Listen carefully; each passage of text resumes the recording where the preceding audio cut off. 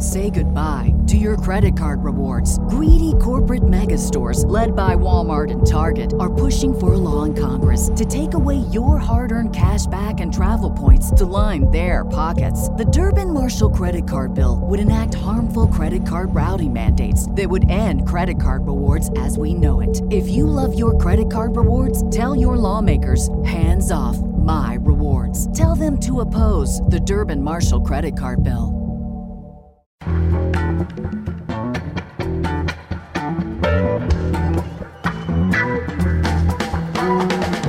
From The Nation magazine, this is Start Making Sense, political talk without the boring parts. I'm John Wiener.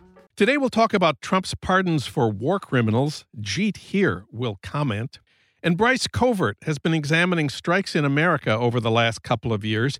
More workers went on strike last year than any time since 1986, more than 20 years ago. We'll talk about the reasons why. But first, as we prepare for the 2020 election, Democrats need to learn the lessons of their historic victory last month when Virginia became the first Southern state in the post-civil rights movement era to entirely flip back to Democratic control. Virginia Democrats now hold the governorship and both houses of the state legislature. How did they do it? And can Democrats in purple or maybe even red states do the same kind of thing? For comment and analysis, we turn to Joan Walsh. Of course, she's national affairs correspondent for The Nation and a political analyst for CNN. And she's been covering Virginia politics closely for a while now. Joan, welcome back. Thanks, John. Happy to be here. The Democrats won control of the Virginia governorship in 2017 and almost won control of the lower house. They won both upper and lower houses last month. What has that meant in terms of specific legislation? The major thing that happened was that they were able to get some Republican votes to expand Medicaid to about 350,000 Virginians. And so that was very huge. And they also cut a deal that was kind of interesting where they got hospitals to expand Medicaid. It's a great deal, but you still have to come up with 10% of the cost yourself. And they managed to get Virginia hospitals to kick in that 10% because so many, especially the rural ones, were going out of business. So with the money that the hospitals replaced, they gave the biggest teacher raise in a generation. So this class of 17 came away with a lot of accomplishments and a real feeling of momentum. But the question really was, in the summer, would they have the foot soldiers and the organization and the money to do what they did in 2017 when they were the first big test for the resistance? Were people going to come from out of state, and were their own people going to continue to mobilize? So that's what I went into my reporting in the fall asking. And sometimes it looked questionable, and then in the end, it all came together. So we need to talk about the candidates, the activists, the voting districts, and the issues. There's a lot to cover. Maybe we should start with the candidates. In 2015, you report, the Democrats fielded only 56 candidates for the state's 100-seat House of Delegates. That's right. That is actually, one of the biggest takeaways from this two cycles.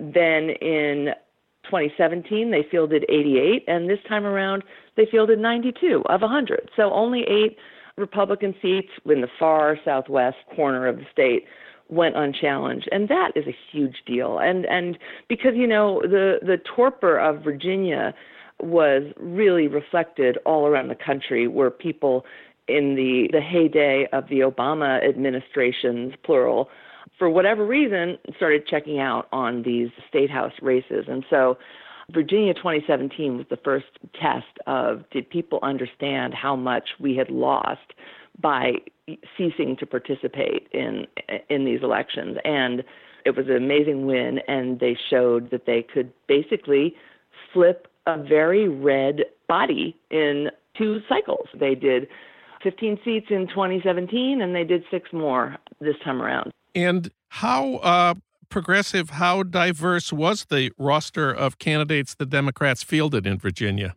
It was unprecedented. I mean, in 2017, we elected I don't live there. I don't know why I said we, but I feel it. Okay. As Democrats elected first African American woman to go to Virginia Military Institute, and also first public defender, first two Latinas, first two Asian women, first transgender woman, people who were really running on their personal stories, and they all survived. They all won re-election. This time around, there's the first Muslim woman in the Senate. We've got a DSA member. I mean, it really is a General Assembly that looks a lot more like Virginia than it did 4 years ago, that's for sure. And tell us about the activists who worked in the campaigns, both from inside the state and support from outside the state. Well, the women, and I say women, and it really was a lot of women, but the people, I guess, the women and their supporters in Virginia, they never stopped. They mobilized for 2017, and then, remember, they flipped their congressional districts in 2018, based a lot on the organizing of 2017, these districts that had never been walked and never had, Democrats show up at somebody's door and find out that, your neighbor's a Democrat, but they're kind of afraid because they don't think there are any people like us out here. And then you find out there's a lot of you. All of that grassroots work paid off in the congressional elections, and it paid off again. So, you had a lot of outside groups, whether it's Emily's List put $2 million in behind, I think it was 38 women candidates.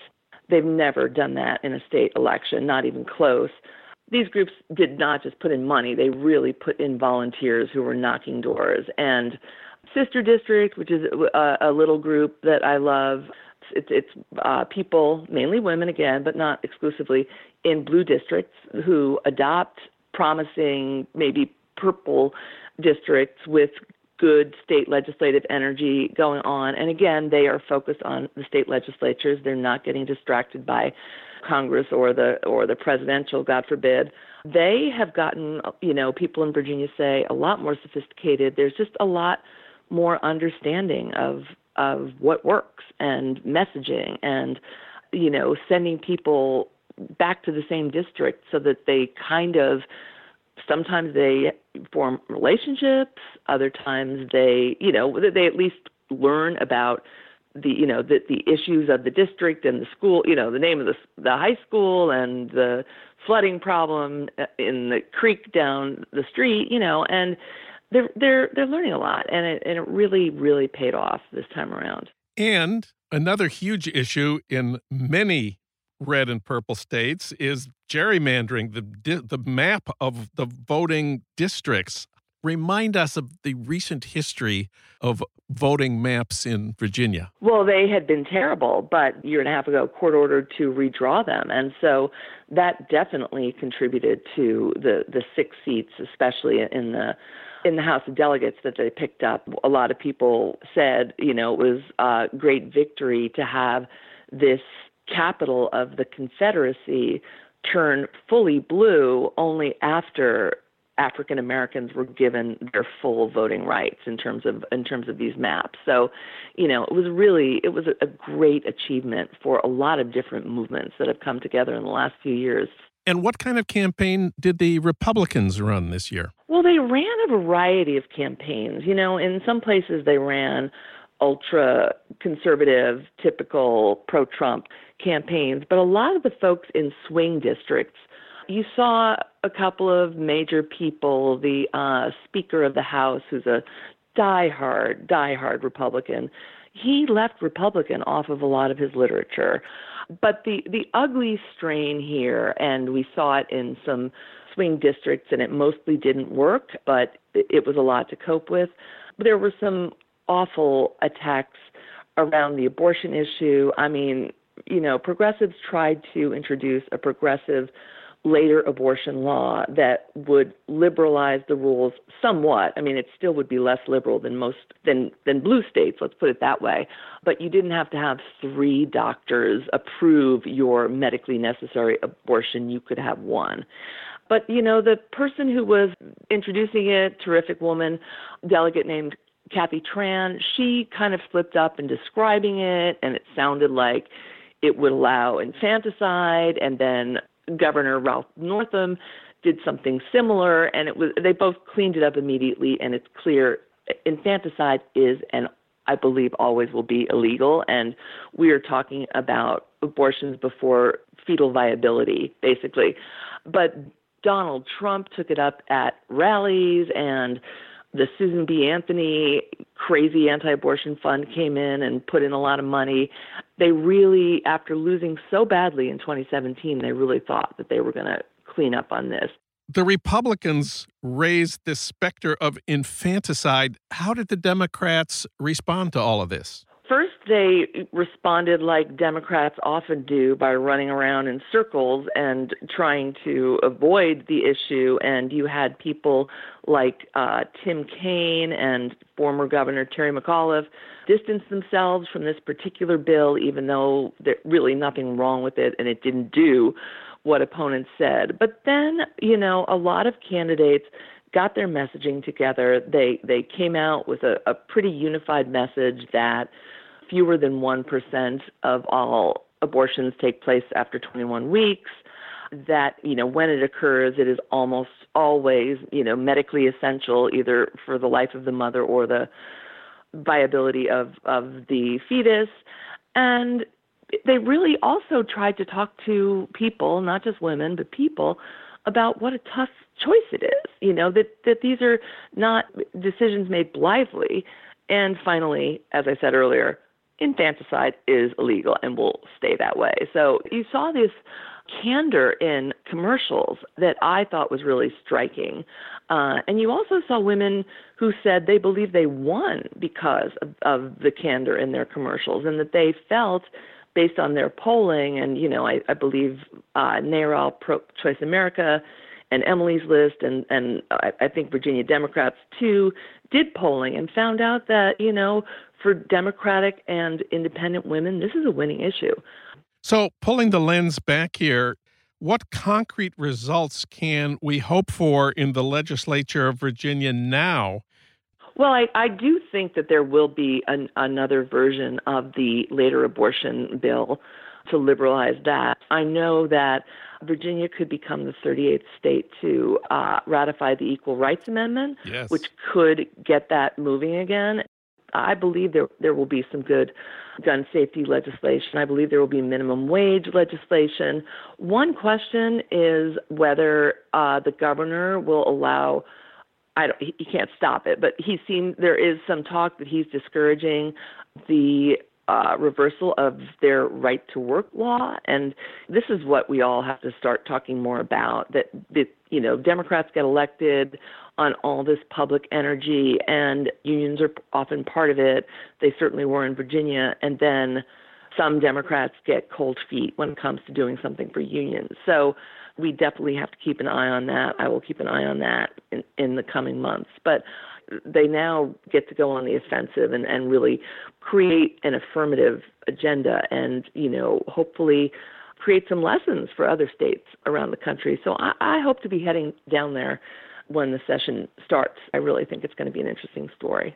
Joan Walsh's report on the Virginia election victories appears in the new special issue of The Nation magazine on abortion. Her piece there is titled "Republican Attacks on Abortion Don't Send Democrats Running Scared Anymore." You can read it now at thenation.com.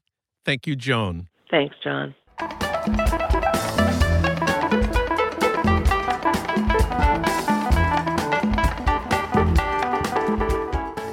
Now it's time to talk about Trump's pardon of that Navy SEAL who committed war crimes and the Pentagon's pushback against Trump. For that, we turn to Jeet Heer. Of course, he's national affairs correspondent for The Nation. Jeet, welcome back.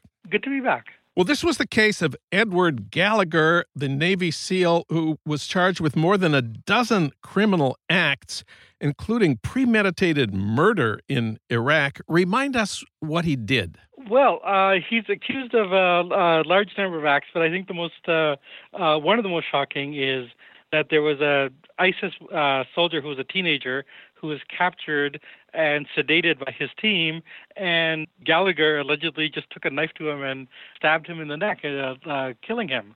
Trump had been tweeting about this case for quite a while, hadn't he? Yeah, while the trial was going on, which itself is very questionable whether a president should be doing this, Trump was saying, they should leave Gallagher alone. And this is because there's a kind of network of supporters for Gallagher, especially on Fox News, and Trump had kind of made himself the champion of this cause. But it's also in keeping with Trump's larger policy, which is really keeping a campaign promise, which is that he wants to sort of unshackle the military from the Geneva Convention. The military court heard this case last summer, more than a dozen charges, and Gallagher was found, guilty on all counts? No, he was found guilty only on one count, but this is just because it's very difficult to get the military to punish war criminals. The one count was that he posed for a trophy photo, which is a very serious violation of sort of norms of decency. What exactly is a trophy photo? That's when you have a photograph of someone, an enemy combatant who's either dead or captured, and you take a photo with them as a kind of mark of humiliation. So the jury found him guilty of only one count, and what was the sentence? He had been sentenced to 4 months, but he had already served that time. So it was he basically got time served and was released. So the big issue here for the Navy was not just the sentence. There were some other potential penalties, at least, that the Navy considered. What were those? The Navy had a peer review board which was going to consider a variety of further punishments. They would include demotion, dishonorable discharge, and also the taking away of his Trident medal that he wore as a Navy SEAL, which is a very prestigious thing for members of the Navy. Normally, this would be decided by the court, but this was the point at which Trump intervened directly. Is that right? That's right, yeah. It was supposed to be decided by a sort of peer review board, and Trump intervened to say that, no, this is my guy. You're not going to demote him. You're not going to dishonorably discharge him, and he gets to keep his Trident medal. And that is the sort of point of controversy he had with the Navy Secretary. Not only was Gallagher allowed to retire at his full rank with an honorable discharge, and not only did he get to keep the darn pin, the Trident pin, what was the Secretary of the Navy's role at this point? The Secretary of the Navy is a fellow named Richard Spencer, and he wanted to sort of preserve the autonomy of the military, and he was trying to lobby behind backdoors to get Trump not to do these things. And basically, for that reason, he was punished by the Trump administration and fired by the Defense Secretary. After Richard Spencer, the Secretary of the Navy, was fired, he wrote an op-ed for the Washington Post. Let me quote, "This was a shocking and unprecedented intervention in a low-level review. It was also a reminder that the president has very little understanding of what it means to be in the military, to fight ethically, or to be governed by a uniform set of rules and practices," close quote, Secretary of the Navy, after he was fired on orders of the president. So we are in favor of the military insisting that soldiers and sailors fight ethically and follow the rules which prohibit killing prisoners. That sounds good to me, but you have a different way of understanding this case. Tell us about that. Sure, yeah. No, I do think that Spencer should be admired for taking a stance on this case. I think that the issue, though, is that his framing of it is very narrow. I mean, he does say that, we want soldiers to be fighting ethically, but the real concern is that Trump intervened on a, low-level review. Well, he's commander-in-chief. He's the president, and we do want sort of civilian control of the military. And I don't agree with what Trump did, but I don't want the issue to be that what's wrong is that a president is intervening in a military review. The problem is that Trump is sort of taking figures like Gallagher, like war criminals, and bringing them close to him. He's hugging them. He's like, making them. He reportedly wants to have Gallagher at the Republican convention in 2020. But this is like part of a larger politics where Trump, has no use for the Geneva Convention and really, has a kind of Rambo-esque view of the military where, their hands are tied behind their back and they're not allowed to commit war crimes. And this is, there's been several other cases where Trump has pardoned or mitigated the punishment of war criminals, and he's openly talked about wanting to bring back waterboarding and other atrocities. So I think that's a problem, and that's what should be addressed. Now, I have to say the military is not the institution to address this because, again, we don't want the military. We want civilian control of the military, and I understand why Spencer and other military figures are trying to fight this on a bureaucratic level. They're trying to fight this as they know how and within the parameters of their power. They can't make a political case against Trump normalization of war crimes. So you've said that Trump campaigned on this in 2016. He wants to get us out of the Geneva Conventions so we can do things like waterboard and torture. Does Trump have the power to end American participation in the Geneva Convention? No, he doesn't have the power to that. He would have to go through Congress. But I think that what he's doing is making a de facto move to that end, right? Like if you have American military men committing war crimes and then being pardoned by the president, then what are the laws of war then? And I think it has a very long-term impact because you could have a Democratic president, but you could again continue to have soldiers who think, well, I'll do this, I'll just wait for the next Trump to be elected, and I'll get a pardon. And so I really think that he's used the power that he does legitimately have to do an end run around existing laws against war crimes. And you reported in The Nation that he's continued to talk about this case in his recent campaign appearances. That's right. Yeah, he talked about it in the recent rally in Florida, and using the rhetoric of the deep state, the deep state wanted to punish this guy, and I went around it. And this is also the problem with the way the military is framing this, to say, well, Trump is not. He's intervening against the rules and procedures.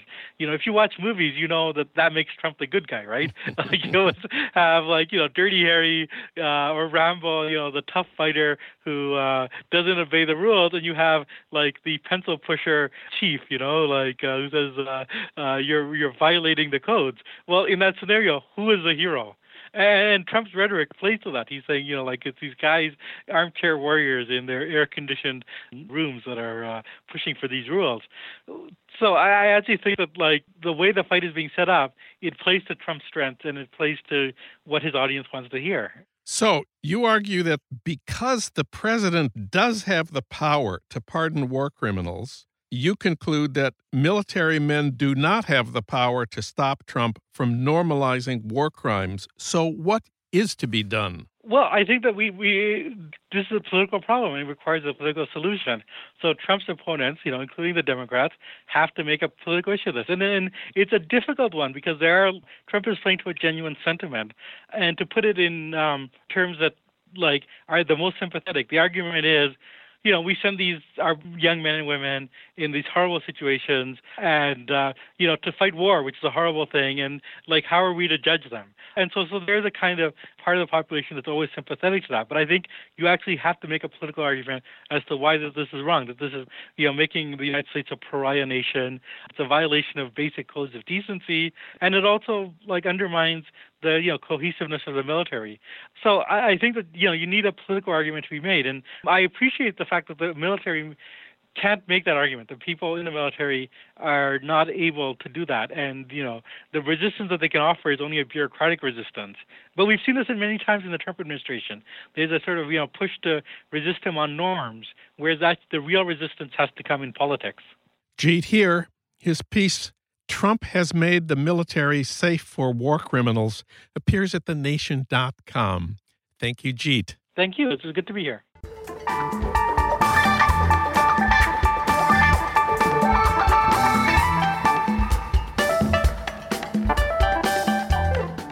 More workers went on strike last year than any time since 1986, more than 20 years ago. Something is changing in America. And for that, we turn to Bryce Covert. She writes about the economy for The Nation in the New York Times op-ed page. She's also written for the Washington Post, New York Magazine, New Republic, and others. She's been on all the TV news shows. Bryce Covert, welcome back. Thanks for having me back on. Well, this year has seen some memorable strikes. Remind us about the highlights. Sure. Well, the year kicked off with some high-profile strikes. Many teachers in California, in LA and Oakland, and a couple other smaller cities went on strike. They were sort of continuing the wave of teacher strikes that we saw last year in a bunch of red states, making similar demands for better pay and also better resources in the classroom. And then most recently, listeners will probably remember that there was a massive strike at General Motors. 46,000 workers went on the picket lines demanding better pay and also a rollback of some of the austerity that had been implemented at their company in the wake of the recession. And then there's just been a number of other strikes throughout the year in between. We've seen nurses go on strike, grocery store employees, even Uber drivers who are often now fighting just to be recognized as employees of Uber. They refused to work earlier this year as well. So we have just seen a whole number of different strikes in different parts of the economy from different kinds of workers this year. Well, 2019 is not yet over, so we do not have complete strike statistics for this year. But what do we know about last year? Last year represented a huge spike in a number of workers who went on strike, as well as just the number of major strikes that happened throughout the year. 485,200 workers went on strike last year. That's more than any time since 1986. So we just have not seen that kind of activity in decades. There were 20 major strikes, like I said. That was the most since before the recession, and we really saw a huge drop in strike activity right after the recession started. A lot of workers felt insecure about their jobs and not like they were in a place of power to make demands, and we just sort of saw that fall off. So that's what happened last year. We know because that's the statistics we got, and I would expect that next year when we get the statistics on this year, we're going to see something very similar continuing, given that we've seen all this strike activity this year. Well, America used to be a place with a lot of strikes. When exactly what was that? Well, really throughout most of our history, for the past, I would say, half century leading up to the 1980s, we saw a lot of regular strike activity. You regularly saw hundreds of workers going on strike to demand better pay, better treatment from their bosses. But once you get to 1980, those numbers just fall off a cliff. And you can blame lots of different factors. I think there was a huge crackdown on unions and worker organizing in that era, starting with Reagan and his crackdown on lots of different union activity. And we haven't really recovered since. We're still not seeing the kind of strike activity we saw in the 1950s. But like I said, this year and last have seen a bit of a recurrence. It seems like American workers are kind of going back to those roots. Of course, there are really big differences among the strikes that you've talked about. The teacher strikes, which were so magnificent, are public sector unions. You know, usually teacher strikes are portrayed by the cities as strikes against the parents and the families, but that's not the way the LA teachers won their strike. Yes, and I would say the same thing happened when Chicago teachers went on strike more recently. And with the teacher strikes that we saw last year, it's been interesting to see the shift not only in the way the teachers are framing their issues, but I think more importantly in the way that they're being received by the media and by the country at large. Usually teacher strikes are kind of portrayed as, aggrieved teachers putting their own self-interest ahead of their students and hurting education. Instead, these teachers are saying, look, we are going on strike because you're not giving us the resources we need to best serve our students. And in fact, they've done a really amazing job, I think, at reaching out to students, at reaching out to parents and getting the community behind them so that it's not an us versus them, but the entire community making a demand for better money spent on education, not just on teacher salaries, which they are demanding they be paid more. They are not generally in this country paid very much, but also putting things like nurses and support staff into their classrooms and making sure their children have what they need to get a world-class education. It's a really interesting approach, and I think it really has worked, and the media has really treated these strikes differently than they used to. I think there's a lot of support behind them.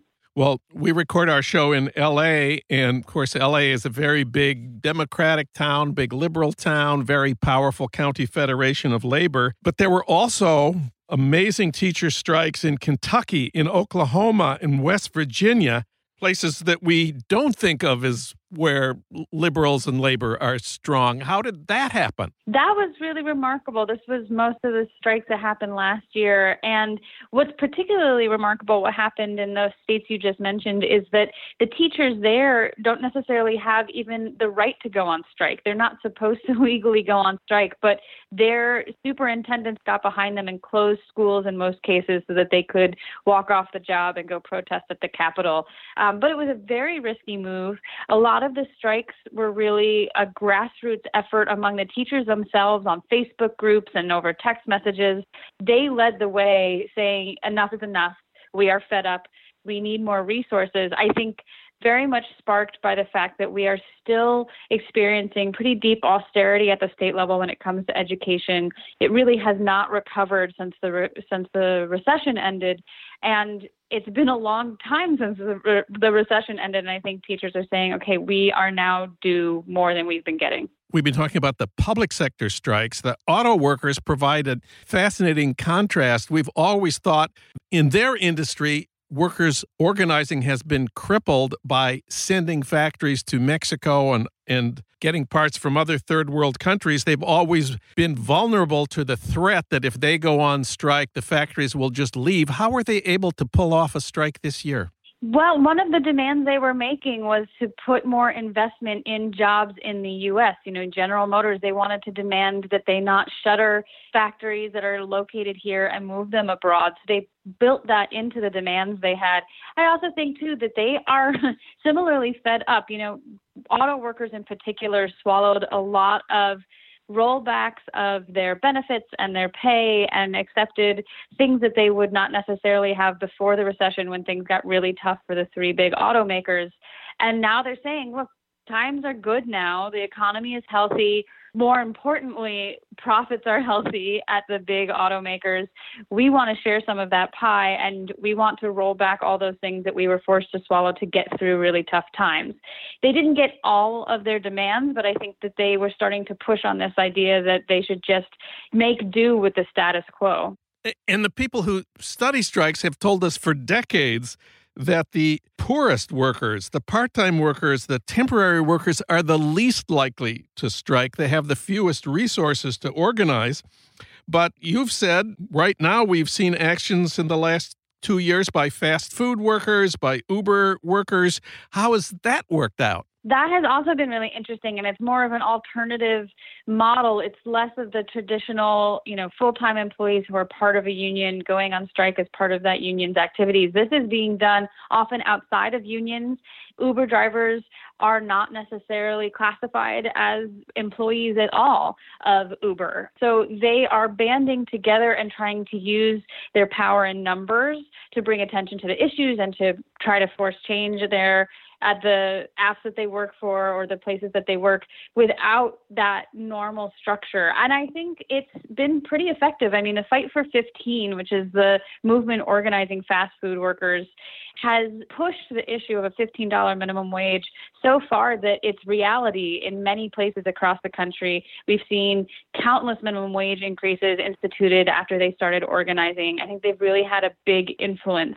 It's yet to be seen, I think, what the influence of Uber driver organizing is going to have. It's pretty new, but they have been pushing their issues just as well, both legislatively and also trying to get the ear of the public. And it'll be interesting to see if they can continue on. One last thing. We haven't mentioned Donald Trump yet.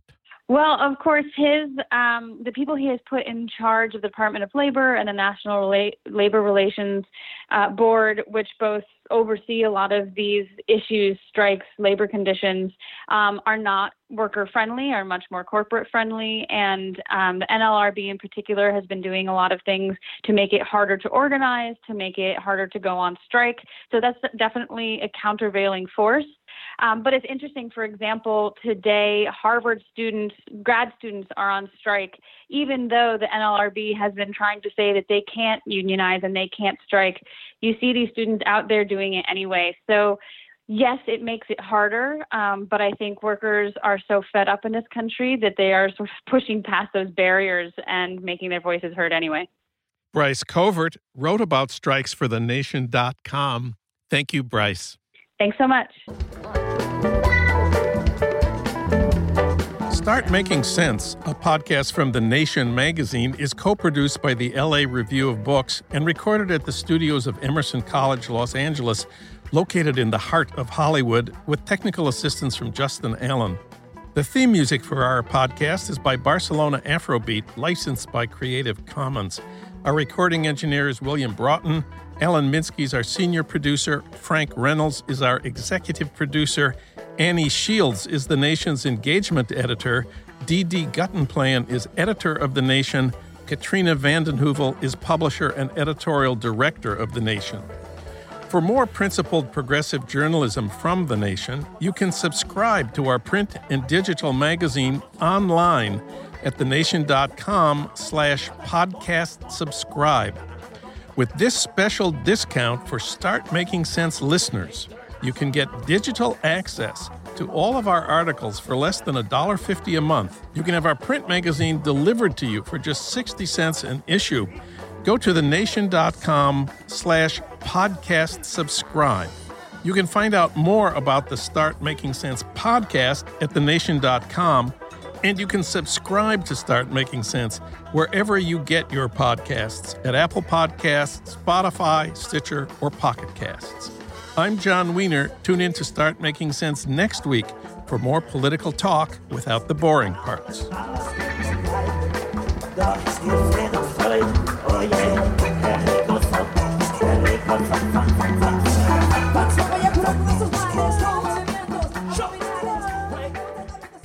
Say goodbye to your credit card rewards. Greedy corporate mega stores, led by Walmart and Target, are pushing for a law in Congress to take away your hard-earned cash back and travel points to line their pockets. The Durbin-Marshall credit card bill would enact harmful credit card routing mandates that would end credit card rewards as we know it. If you love your credit card rewards, tell your lawmakers, hands off my rewards. Tell them to oppose the Durbin-Marshall credit card bill. Get ahead of postage rate increases this year with Stamps.com. It's like your own personal post office. Sign up with promo code PROGRAM for a 4-week trial plus free postage and a free digital scale. No long-term commitments or contracts. That's Stamps.com, code PROGRAM.